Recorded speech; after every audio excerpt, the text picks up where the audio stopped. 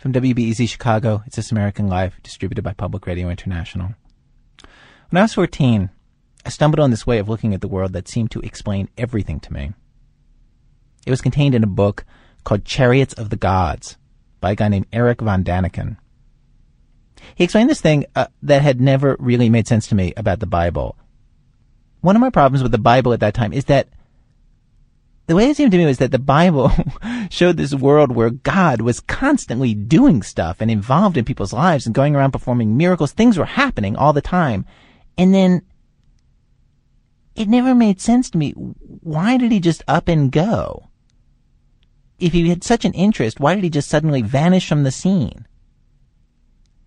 Eric von Daniken explained why, with a combination of archaeology, readings from the Bible, readings from myths, from other peoples around the world. His argument was basically that thousands of years ago, our planet was being regularly visited by extraterrestrial beings.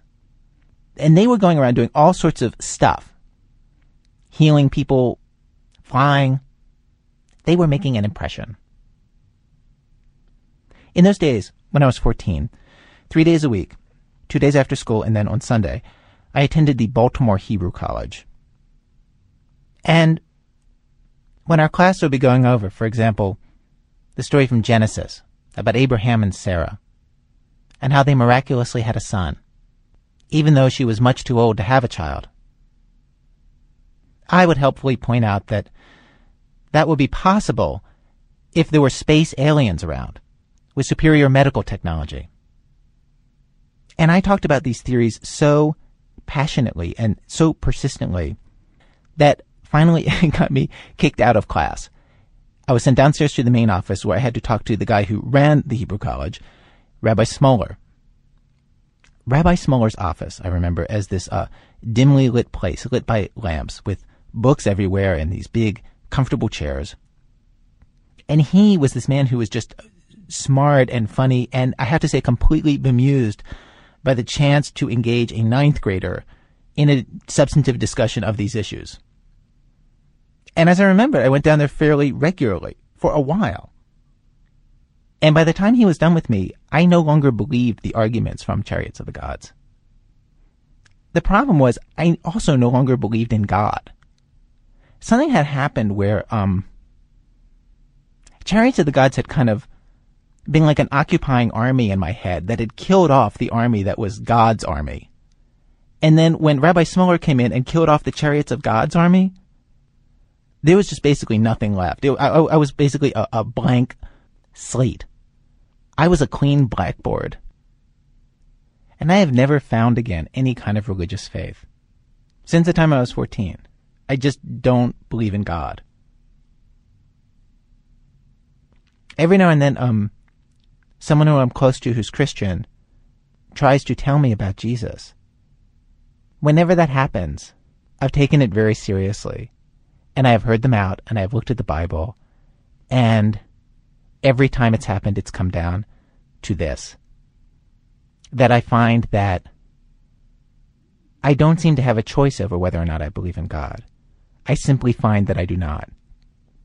And trying to force myself to believe, it would be like trying to convince yourself that you're in love with somebody who you're not in love with. Either you have faith or you don't. Either you believe or you don't. Your belief finds you, and then you and it have each other. And once your faith is set, I think only the biggest kind of seismic event in your life can change that, even if you want to change it. Well, today on our radio program, in this Christmas season, we bring you stories of people who are stuck in one kind of faith or another, for better or worse, and what happens because of their faith, or lack of it. Act 1 of our show, Adventures in Turning the Other Cheek. In that act, we ask the question, how do Christians and Muslims get along in the place where you would think they would get along worse than anywhere, in modern-day Afghanistan? And when they talk about religion together, what do they talk about? Act 2, does size matter if you're talking about a cross? In that story, we visit the largest cross in the Western Hemisphere, and we find out that actually the answer to that question is yes, size does matter if you're talking about a cross. Act 3, The Epiphany Biz. The story of what it means to be a secular person whose job is documenting miracles for Christians. Act 4. First be reconciled to thy brother, and then come and offer thy gift.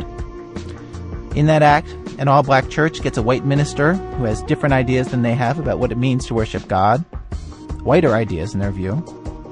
Why they've kept him for 15 years, despite that. Stay with us.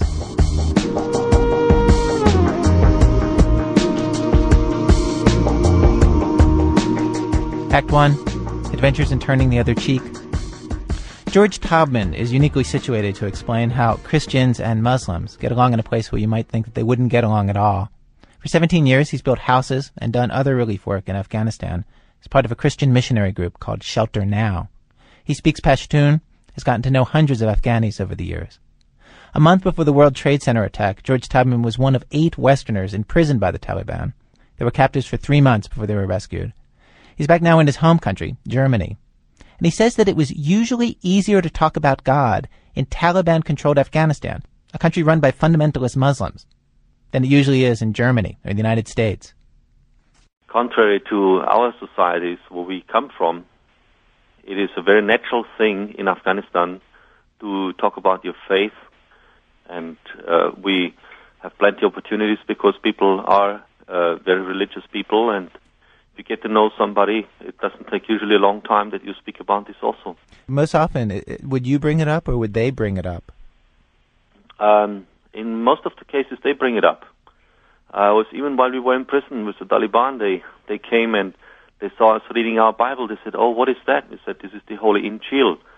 Oh, and then they wanted to see it, and they talked about it, and immediately they involved us in the conversations. What would you say? How would you explain Christianity there? Well, often there's some misconceptions about us Christians. Often when they look at us Christians, like Muslims who have been in the West, they say, "You people, we never see you praying. We don't even know whether you're praying." Like you see, their prayers is very much in public, and they don't see people like in Muslim countries where you see them reading the Quran. So they often think that we Christians, we don't even have holy books, or we don't read them. And of course, they see a lot of immorality in our countries. Sex films being shown on TV, and young people just living together without being married. And they think, well, that's maybe part of our Christian culture. They think that Christianity sanctions that because these things are happening in a Christian country. They see a lot of these things happening, and so they think, we all Christians are like this. Talking to you, I'm reminded of this story that I once heard about, there's a German Jewish filmmaker named Marcel Ophuls, who in the last part of his career in the 1960s made a number of films, documentaries, The Sorrow and the Pity, Memory of Justice, where he was interviewing the Nazi high command from World War II. And he would make these films, and people would ask him, how did he feel as a German Jew interviewing these former members of the Nazi high command, ones who had survived? Wasn't it uncomfortable for him? And he would say, no, it wasn't. He said he found, in fact, that he had more in common with them than he had with most people because they were both interested in history. They were both interested in the past. And I was wondering if there's any element of that in your dealings with Muslims in Afghanistan, that in a certain way, for somebody who's organized his life around religion, that there's some kind of understanding that one would have with anyone else who has completely organized his life or her life around religion, in a way that secular people would be outside of.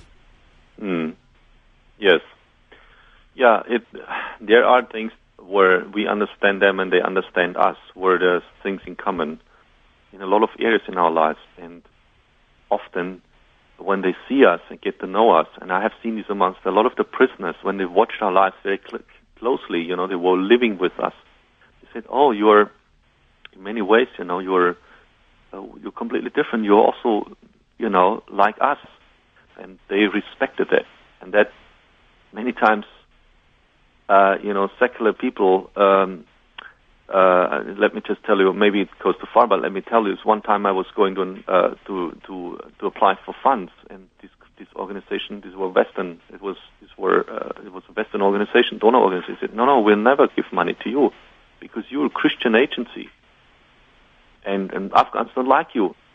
I said, let me tell you one thing. I said, we are Christians, we believe in one God, and they say they believe in 4 books, and we believe in 3 of them.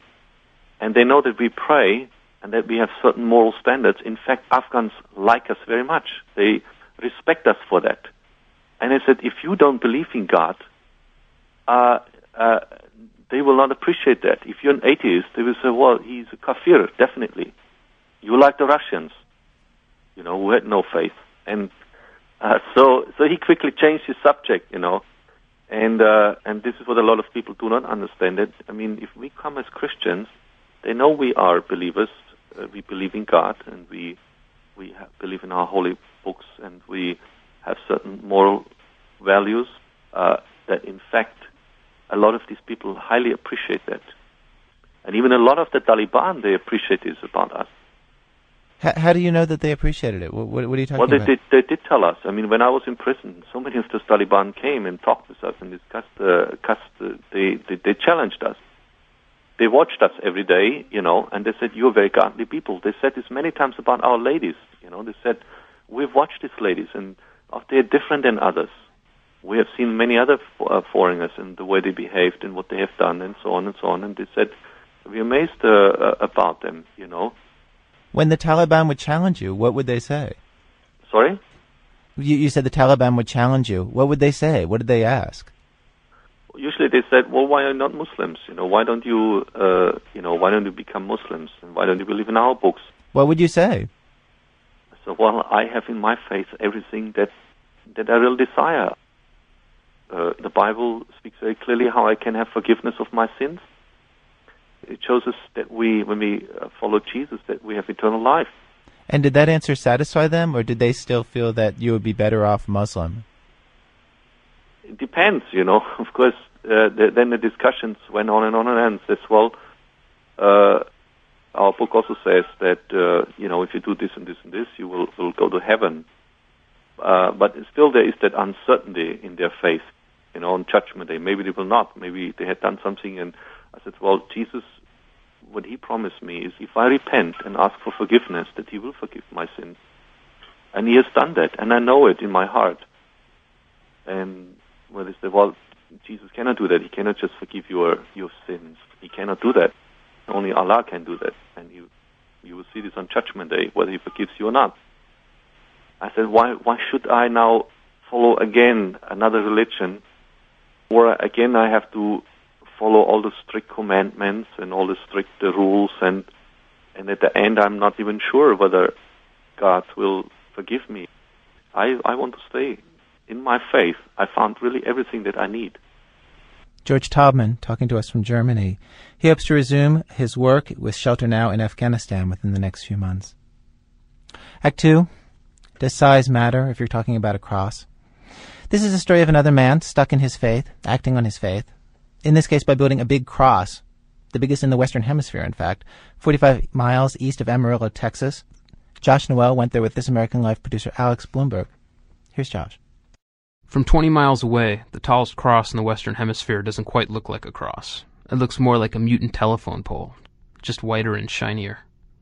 But as you speed along Interstate 40, past the wide farms and grassy plains of the Texas Panhandle, the cross just keeps growing larger and larger until it's twice the height of a telephone pole, then 4 times the height, then 8 times. And because you can't tell exactly how far away it is, at some point you begin to wonder just how tall it's going to get, standing out there in the middle of the unrelenting flatness, under a wide blue sky and thick cotton ball clouds.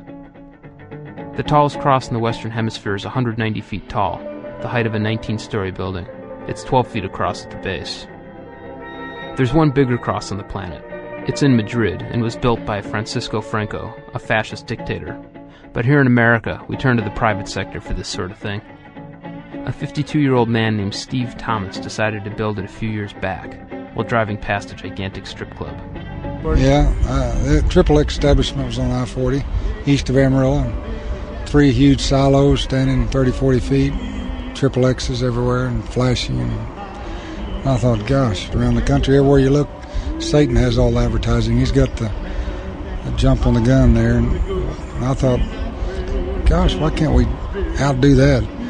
But there's got to be a way we can advertise for Jesus in a much more grand way. And so I prayed the Lord for about 6 months thinking I was going to build a billboard. And after 6 months of trying to do it my way through a billboard, he gave me a vision of the cross. I mean, I just knew right then and there that the huge cross is what I was going to do. For most of us, such a vision would present logistical problems.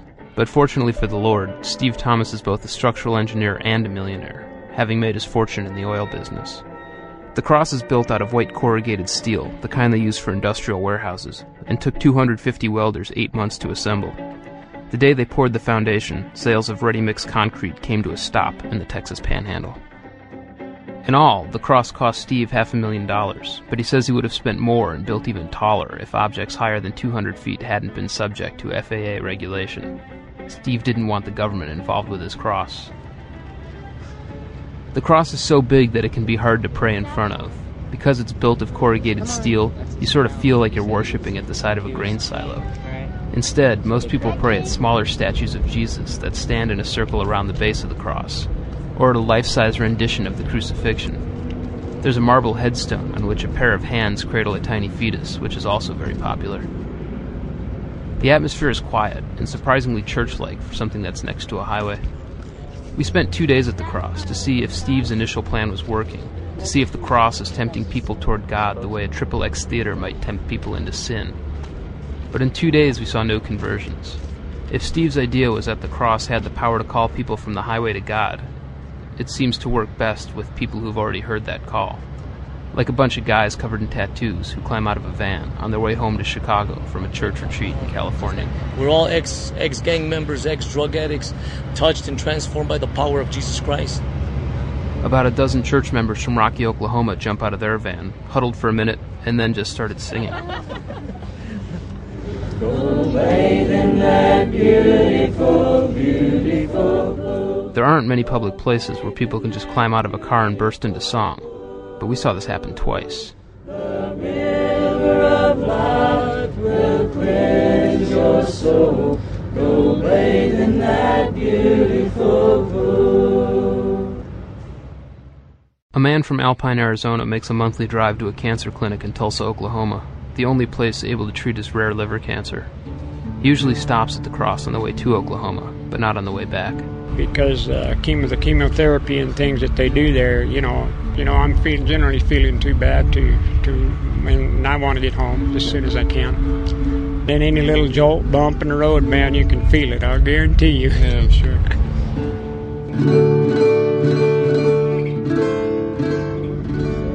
My name's Burton Kennedy. I'm from North Carolina. I'm a long-haul truck driver. My name's Greg Talese, and I'm from Phoenix, Arizona, and I'm a truck driver. My name's Ricky Martin, and I drive a truck. There are a lot of truck drivers here. Ricky Martin drove by the cross a bunch of times before he finally stopped. I was real upset over everything that was going on with my family. My mother's up in her 80s, and I was real worried that she didn't have no way of taking care of herself up in her golden years. So I was real upset, couldn't drive, and when I left here, I was at total at ease, and I just kind of went, wow, maybe there is something to this place. At peak times, weekends during the summer, 2,000 people a day visit the cross. A lot of them are just tourists passing through, stopping quickly to take a look. But most use the cross for some sort of quiet moment with God. For some people, not many, the cross is an actual destination. They head onto the highway planning to show up here. I'm Shannon Berry. I'm from Levelland, Texas. This is my wife, Linda Berry. We're newlyweds. This is our honeymoon trip. Considering how Shannon and Linda met, it's no surprise they decided there was no better place for their honeymoon. They first spotted each other at a gospel festival and were later introduced by friends at a Memorial Day cookout. And we went out and had coffee. And what was strange about having coffee after the cookout was that we sat down on the sofa and we started talking, and before long we were praying, and I mean, we got into prayer so hard that the first time I'd ever had the Holy Spirit in me. I thought I knew Jesus. You know, I thought I knew Jesus, but I didn't. I found Jesus Christ that night. Shannon just let go of my hand and got on his hands and knees and started crying, and he knew immediately he had the Holy Spirit. It's just like going from hot to cold. It's just a cold chill you feel all over your body. It's not like anything you've ever felt before. You can tell. He knew immediately he had it. And we shared it with the whole trailer park that night. We went outside and we asked the Holy Spirit to go into every place we could see. It was waved it right in. We just waved it right into each house, and of course, I have the Holy Ghost, so I have the tongues. So I started praying in tongues, and then I started giggling, and I couldn't stop giggling. And I mean, it was like 2:00, and Shannon kept saying, "Oh, I feel it again. I just feel it again, and I feel it again." It was beautiful. It was beautiful. And it was already 2:00, and he had to go all the way to Levelland.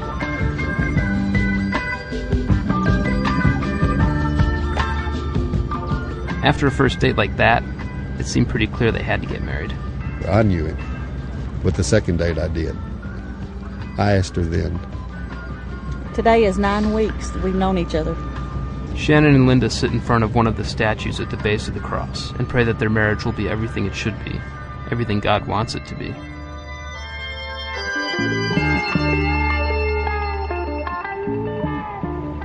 In 2 days at the cross, the only person we talked to who didn't already have a heavy-duty kind of faith working for them was a college student named Heather. She was 20 years old, with a pierced navel, and driving a heavily loaded pickup truck. She was traveling with her cat, a kitten named Tinsel, on her way from San Diego to Oklahoma City. Oh, well, I have school waiting for me and a job. I work at Hooters, so I got to go out there and deal with that.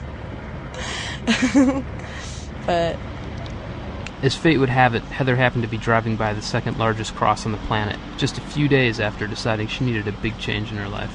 Okay, I was at a bonfire with my friends, and, you know, I'm sure it's well-known knowledge that almost everybody in California, like, smokes pot and drinks beer and, like, you know, and we're flakes or whatnot. And we're all hanging out and partying.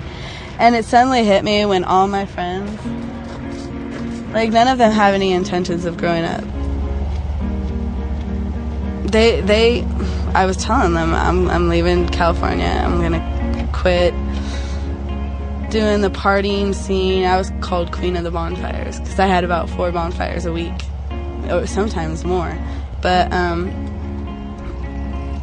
know I upset them that night because of the things that I was saying about how you're not going to grow up. But see, my mom does drugs still to this day. You know what I mean? So that bothers me. I don't like it when parents are doing drugs. Parents should not be doing drugs.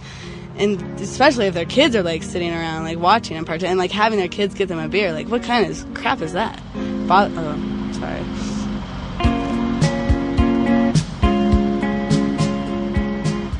So all this is on her mind as she speeds along Interstate 40 in the middle of nowhere. You know, driving along the road, I haven't thought about Jesus much or God much. I haven't found myself praying or, you know, thanking God for anything until I saw the cross. Until I pulled over, and over there I had to touch his face over there, and like I got a really, really good feeling by just touching the statues. Heather points at one of the statues of Jesus that circle the cross. What did you see in the expression of Jesus' face on the statue? I mean, why did you want to touch it? There's not so much as like pain in his face, but just kind of like disappointment a little bit, or hurt, you know, kind of like, I don't know, it looks almost like he blames himself. In the statue, what I get is that he was blaming himself at that moment because he failed or not failed technically, but there's just it's something in his face, like he felt really bad at that time. You know, he's human there in a raw, you know, he's totally human. You know, and it just kind of brings you back that God's not so far away. He's right there.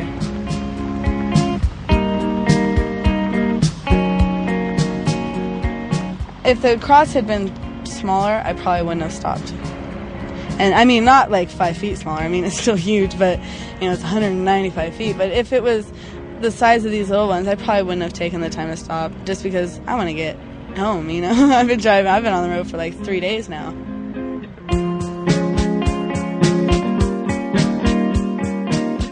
When Steve first erected the cross, he didn't put in benches or statues or anything. It didn't occur to him that people might want to stop. He only thought of it as a giant billboard.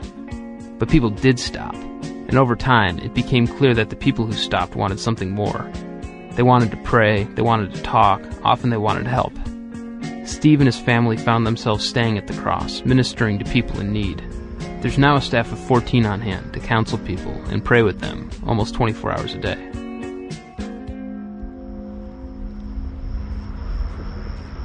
It's our last night at the cross, close to midnight, floodlights on the huge white structure, surrounded by deep black in all directions. We watch a truck pull in. The driver comes down from his rig and approaches a counselor named Les Weatherly. Yes, sir. Excuse me, may I borrow your phone? The driver, whose name is Eric, says he wants to borrow the phone so he can pray with his wife, who's sick back home in Oklahoma. He doesn't reach her, so Les offers to pray with him. They walk up to the crucifixion scene. It's set off to the side, at the top of a set of wide amphitheater steps. They kneel and hold hands, and when Eric begins to pray, it's in a mix of English and Kiowa. He's a Kiowa Comanche Indian and an evangelical Christian. Dear Father, I come to you as a burden to my heart. Watch over my wife.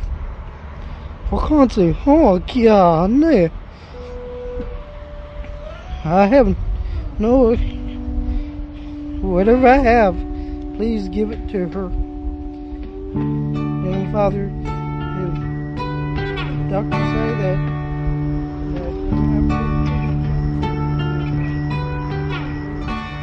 It's dark and lonely, and Eric is the only visitor at the cross. When he's done praying, he tells us that he's stopped here maybe 150 times on his truck route. Tonight, the reason why I stopped is my wife's liver and kidney is not functioning like it should. And they don't know if they're going to go in tomorrow morning, do surgery or not.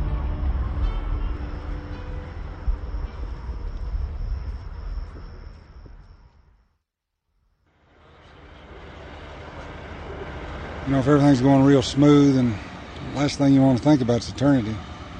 But when the suffering's coming your way, you stop and think about, well, maybe there's more to it than this world. So it's these suffering events a lot of times that turns us around. When you first meet the guy who built the cross, Steve Thomas doesn't seem like the type that would understand suffering with his picture-perfect family. He's been married to his wife Bobby for 31 years. His son Zach is an all-pro linebacker for the Miami Dolphins. And his daughter Katina, who recently married one of her brother's teammates, is a former Miss Amarillo who won the Miss Texas swimsuit competition in 1997. But Steve's current family is very different from the one he grew up in. His parents were both alcoholics, and his dad was sometimes violent. This violence erupted one night when Steve was a kid. There had been clues that something was coming.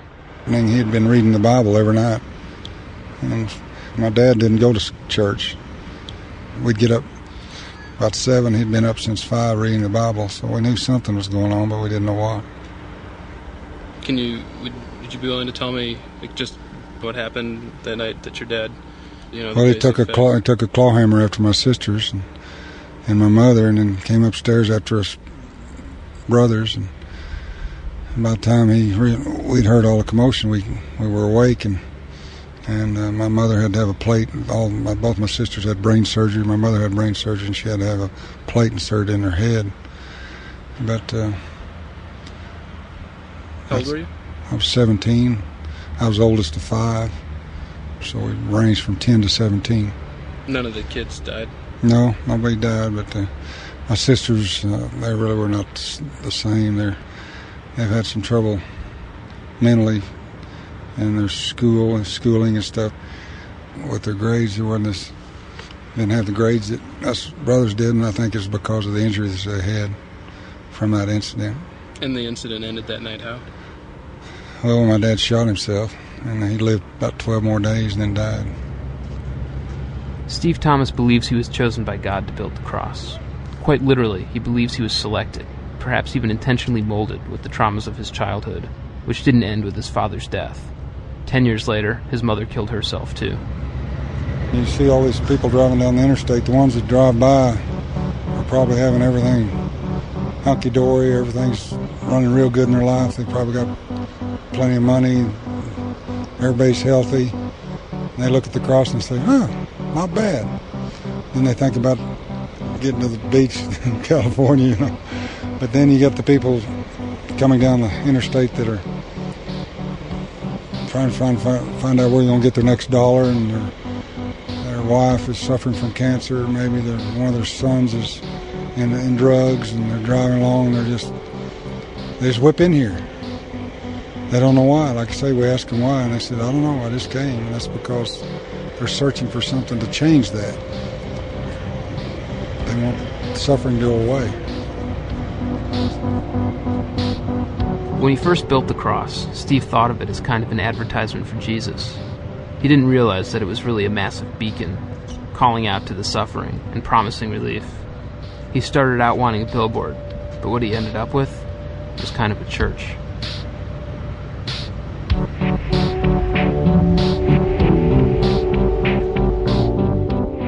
Josh Noel here in Chicago.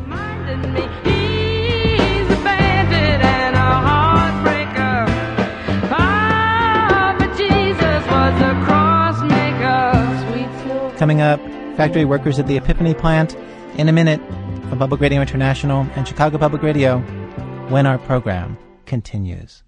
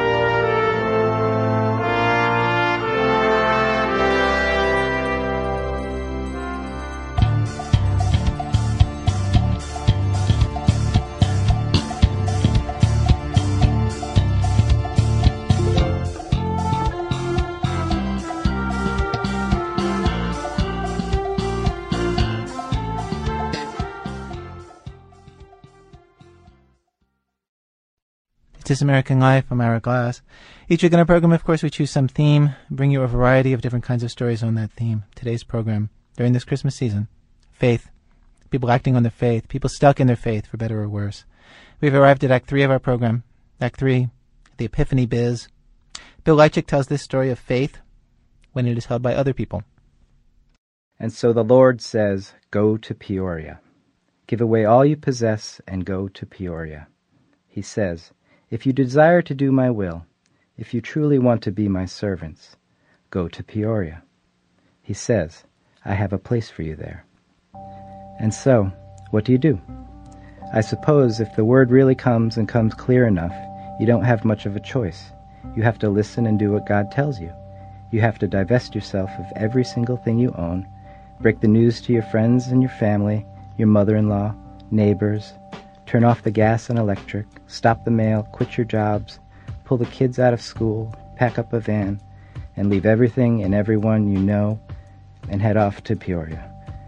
You drive all day and night and reach, at long last, the outskirts of town.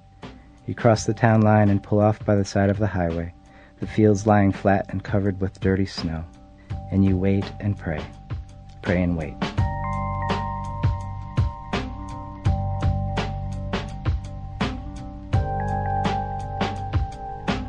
I spent all morning on the phone with a man who did this, gave away everything and led his family to Peoria, sat at the outskirts of town as the light faded, his wife and kids shivering in the cold, the trucks and cars rushing past.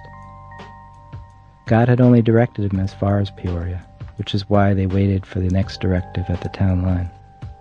And yes, it all sounds completely crazy to him too, he says, which makes me like him. He knows that this is beyond reason. He knows that it's a thing no one could understand, the fact that he and his wife both received word from God like this, and that God would be so specific, and that they would actually do it, give away everything and follow this voice to Illinois.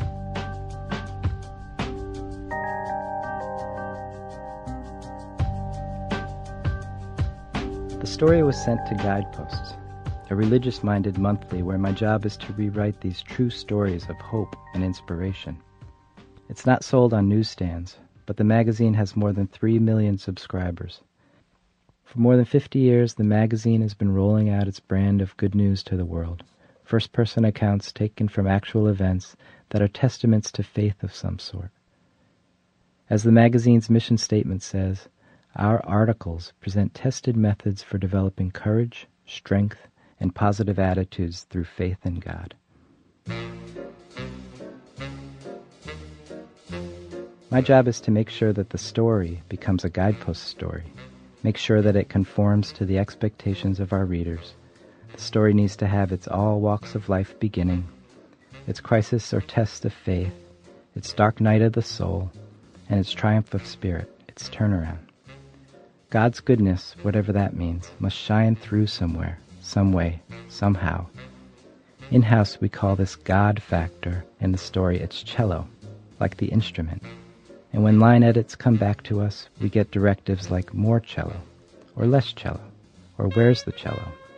Everything is in the service of the cello, and the cello sets up the story's payoff. Everything works out. They find their home in Peoria, or even better, they find their home wherever God wants them to be.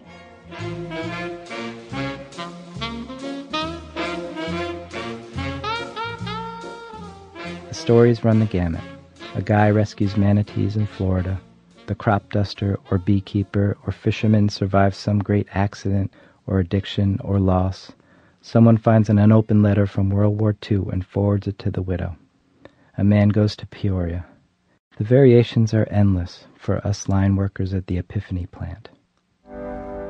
In the Epiphany business, each epiphanic moment is called the takeaway. And takeaways need to be short, sweet, and positive. Variations of the I trusted in God and that has made all the difference theme. Amen.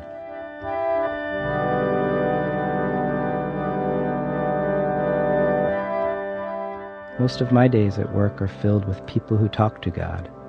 Help this, rescue these, give us that, thank you for those.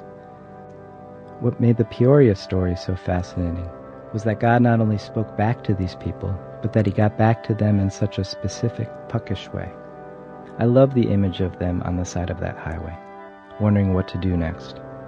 They're all cold and hungry and scared and disheartened and dispirited in the dark. They drive to that first cheap motel they see. The 5 of them stay until they're down to their last $12. Again, their prayers are answered and they find a church.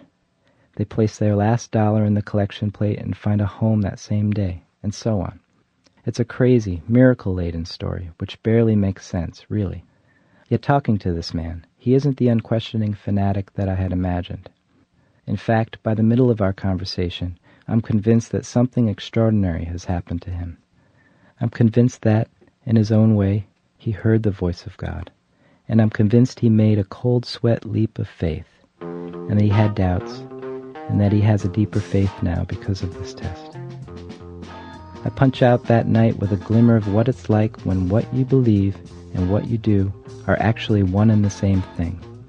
And when I get the story back for revision the next morning, my editor has written over my cello-filled takeaway in big block letters, "Preach it, Brother Billy, preach it."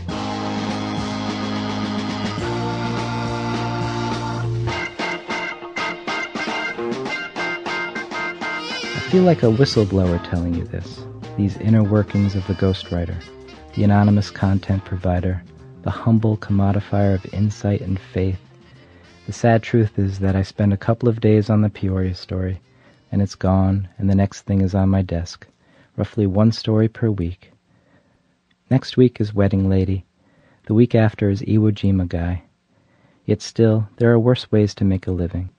In fact, it's a surprisingly pleasant kind of work, even for the more secular clock punchers among us.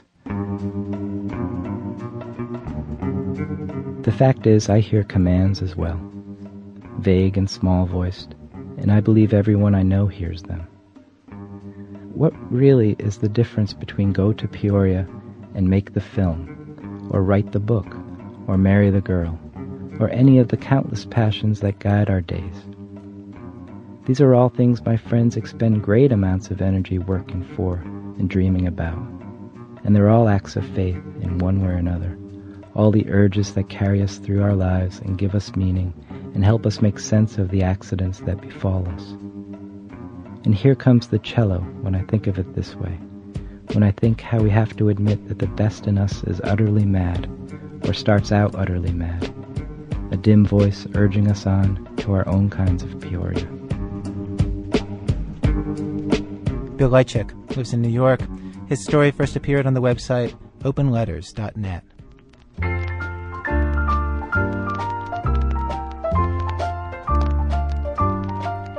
Have faith, hope, and charity.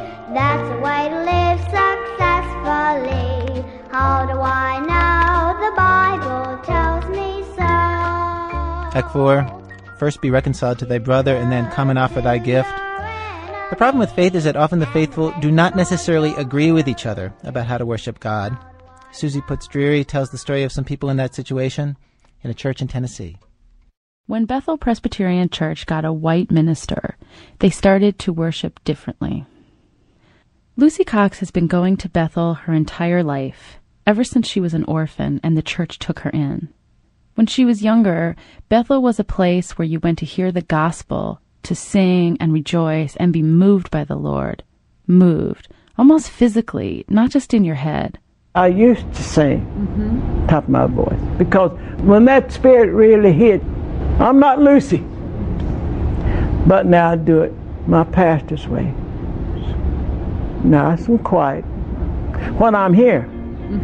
But when I'm not here, I do it God's way. On some Sundays after services at Bethel, about half of the people from the congregation get in their cars and drive to another church where they can sing the way Lucy Cox likes. They've been doing this for 15 years. A little background. In 1985, the Presbyterian Church in Tennessee hired a young preacher to serve several churches in Dandridge, Tennessee. The minister they hired, Ralph Hutchison, is a slight, earnest, red-headed guy. Of the 4 churches Ralph was called to serve, 3 of them had entirely white congregations. The other church was Lucy's church, Bethel, whose congregation is entirely black. And for about 5 years, this arrangement with the 4 churches worked out pretty well, with Ralph dividing his time among the 4 churches, preaching at each twice a month.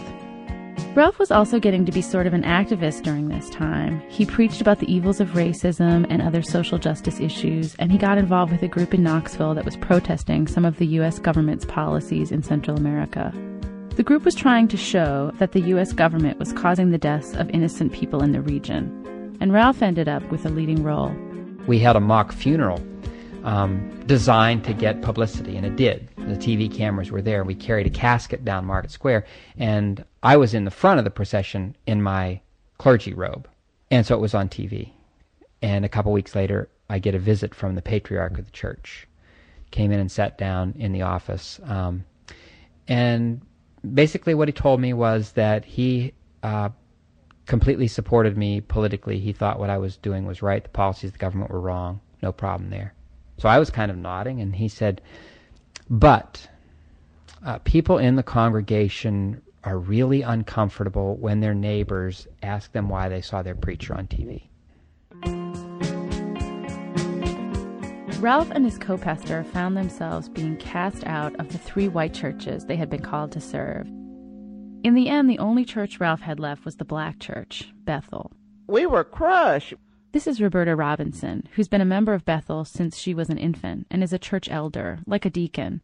She says the congregation couldn't believe what the white churches did. And it was one of their own. That's one thing we just couldn't imagine one human being treating another like that, especially Christian believers. I really felt for both Ralph and Dale.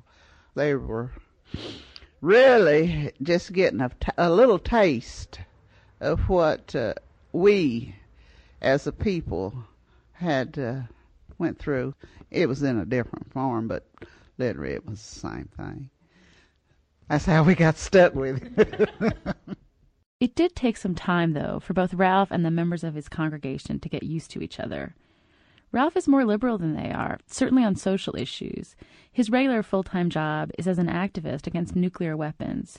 And the first time I went to one of his services, it was years ago, but I still remember being shocked to hear him refer to God in passing as a she. Ralph also preaches about things like gay rights, and he says when he does preach on God's blessing of gay people and their love for one another, some in the congregation, the men in particular, just sit in the pews and sort of shake their heads. Here's Roberta again. Well, I can remember I went to his, I call it a trial sermon, and he was preaching, and I thought, what on earth is he talking about? Here's Ralph. The congregation was responsive. During preaching, they talked back to you. That was not an experience that I'd had before. This is Sue Pruitt, who stayed a member of Bethel even after she moved 30 miles away. It's real funny. When he first came, we do a lot of singing, and he sung good, but I guess kind of like a white person. He sings so hard now, you can see the veins in his neck, puts a little movement to it and a little beat to it, so now he hangs in there. Gradually, though, they began to settle into one another. Ralph got married and had kids, and the congregation was thrilled about that. They had potlucks and Sunday services and Martin Luther King dinners. They even worked together to start an anti-discrimination organization in the county.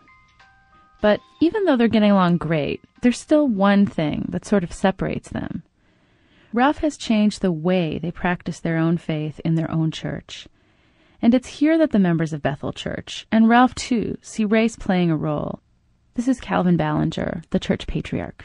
In the black preaching style, it has a charisma, you would say. There's times I like to get, or you say, the emotion of the gospel of the black churches, If he is emotional, he's hiding it.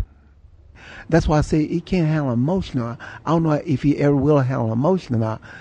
Emotion is good. Well, that's good for the soul, at least he's been touched. Lucy Cox likes Ralph. She's close to him, gets a lot from him.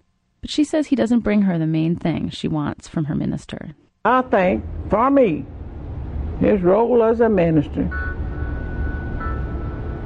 heat me hot with the Word of God. Bring me the Word. If I can't stand it, let me pull my shoes off. Ralph's sermons aren't designed to heat anyone hot with the Word of God.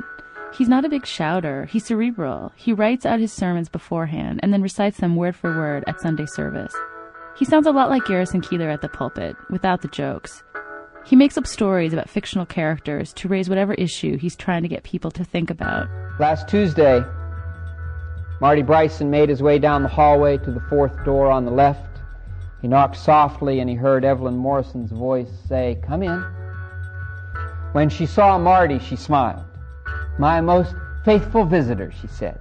I'm sure a quick excerpt on the radio just sounds corny. It's hard to express really why this sermon was so riveting, but it really was, and not just for me. He had us all. It was kind of like a spell being broken when he said Amen, signaling the end of the sermon. People came back from the world he had sent us to, finding the page for the next hymn, shifting in their seats, getting ready for the offering. Everyone tells me this is something they like about Ralph. They like that he's smart, and they like to hear how he interprets the Bible. And the stuff they don't like, they kind of shrug off. Except when it comes to heating them hot with the Word of God. When Ralph first started at Bethel, one of the elders took him aside and tried to show him how to preach in a more dynamic way. Ralph says it just felt wrong. I mean, I can mimic a evangelical preacher, whether they're white or black. So I know what the sort of the rhetorical patterns are of that kind of preaching. They're not particularly authentic to me, and wouldn't it seem weird to them if I stood up and preached a sermon using the cadences and the rhetorical devices of Martin Luther King Jr., except I'm this little white guy, right? And so they would think, what's with that? For a lot of people, the emotional side of spirituality is the safe and the easy side, and they like to go there because it feels good. And so you go there week after week. You go on Sunday, you get that pick-me-up, and it might last until Wednesday. And I think, more so now than I used to, I think, that there is great value in having your life enriched by emotional spirituality and those experiences. However, if that's all your religion is to you, then your religion is failing you in a great way. Lord God, you're putting behind the cross. Father, we know that you're a big God. Lord, we know that we can't enclose you within these four walls. It's a Sunday afternoon, about an hour after the Bethel service ended, and many of the congregants are at the all-black AME Zion Church a few miles outside of town. When I get there, I see Roberta and Sue and Calvin and others who regularly go to Bethel. It's hard to believe that some of these folks are the same people. At Bethel, they sit pretty quietly during the service. Here they're bursting out with joy, so happy, completely happy, and unrestrained. The big difference between Ralph and his congregation is over more than style. What several members patiently explained to me more than a few times is that the style means something. It gets to basic differences in how you feel God, how present and alive He is for you in church, in music, in your daily life. And this leads to different answers to the question of what people want to get out of church, or out of any worship experience. Oh, yes, come on, praise Him. I love to praise His name. I love to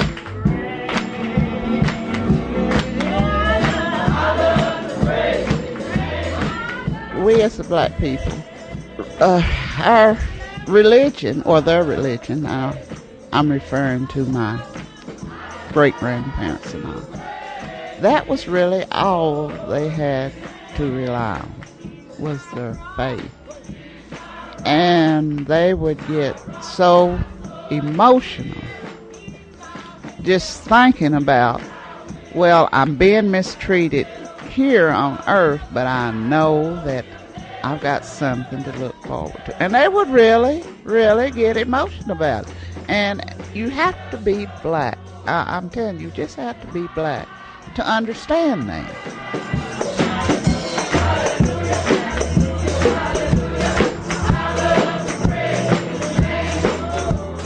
You'll hear them say, well, just hold on. No matter how life is here, there's a better life. Just hold on. Now, you'll hear that elsewhere. Other churches, yes. But you're not going to hear that spoken much in the Presbyterian Church. So, yes, there's a lot of difference, I feel. Instead of talking about the afterlife, Ralph focuses on other things. Oh, he encourages us, like if he knows that there's injustice and that we should, as a people, although we've been subject to injustice, that we should work toward justice. Now, he stresses that an awful lot. Try to straighten out the world we're in. I can't remember hearing him speak of the next world. Not that much. It's not my job to save souls. Sometimes people think that should be my job too, in my congregation. That's okay. But I think the Bible is very clear that salvation is a this world promise. It's not that Ralph doesn't understand what Roberta's talking about. Ralph actually grew up in a Pentecostal church in rural Pennsylvania, a church that was all about the afterlife, and stirring up emotions to a fever pitch, on schedule, every Sunday. And in many times in our cases, that emotional pitch was one in which the primary emotion was fear.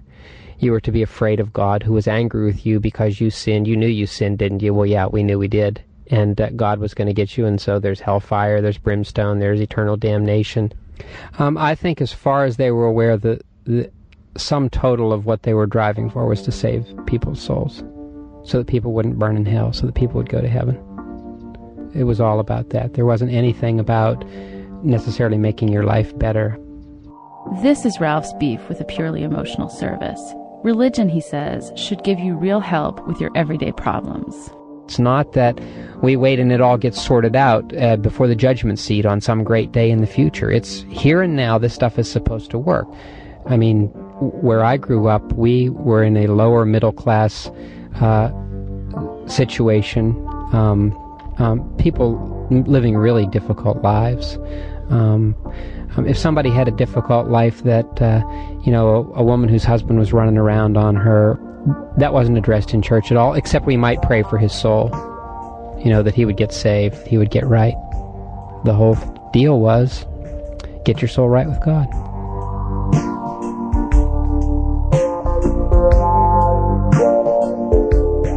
The question I kept asking the congregants over and over at Bethel was, since he wasn't exactly their ideal type of minister, had they ever thought of getting rid of Ralph, like the white churches did? But everyone I asked gave me sort of a curious look, like I was asking a really strange question. Before Ralph, Bethel hadn't really had a preacher in 30 years. And once they got Ralph Hutchison, they weren't going to let him go. It hadn't even occurred to them to get rid of him. He was theirs.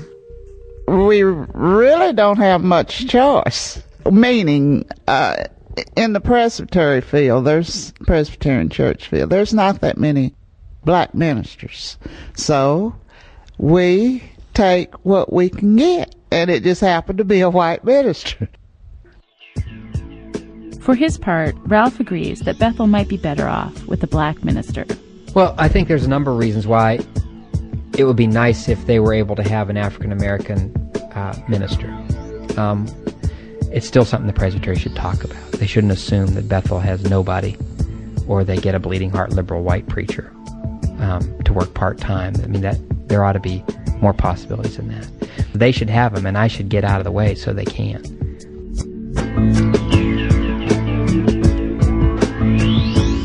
Laying it all out like this, I think it might sound gloomier than it really is. The congregants at Bethel are getting everything they want from church. They get the Word of God from Ralph, the Spirit of God from other churches, and a feeling of congregation from each other. Susie Putz-Dreary in Campbellsville, Tennessee.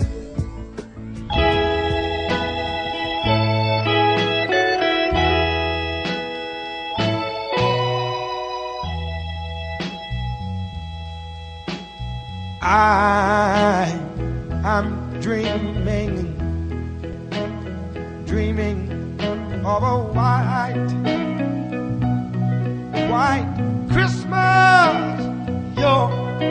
Our program is produced today by Wendy Dorr and myself, with Alex Bloomberg, Jonathan Goldstein, Starley Kine, and Diane Cook. Senior producer Julie Snyder. Music help from Mr. John Connors. Advice on the scriptures today from Doris Kelly. Other thanks to Billy Collins and the Reverend James White. If you'd like to buy a cassette of this or any of our programs, call us here at WBEZ in Chicago, 312-832-3380, or visit our website where you can do that, or you can listen to our programs for free, www.thisamericanlife.org, right there. This American Life is distributed by Public Radio International. Funding for our show has been provided by the Capital Group Companies, investing for individuals and institutions throughout the world, and sponsor of the American Funds, group of mutual funds, and from the listeners of WBEZ Chicago. WBEZ management oversight by Tori Malatia. His ways are mysterious. None can know them. He keeps commanding us. Go to Peoria. Give away all you possess and go to Peoria. I'm Ira Glass. Back next week with more stories of This American Life.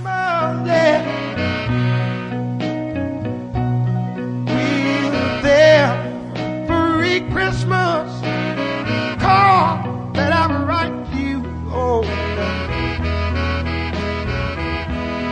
I want you to know, Mayo Day, it's so merry, merry and bright. Oh, darling, I wish all of them. And one more thing, and me,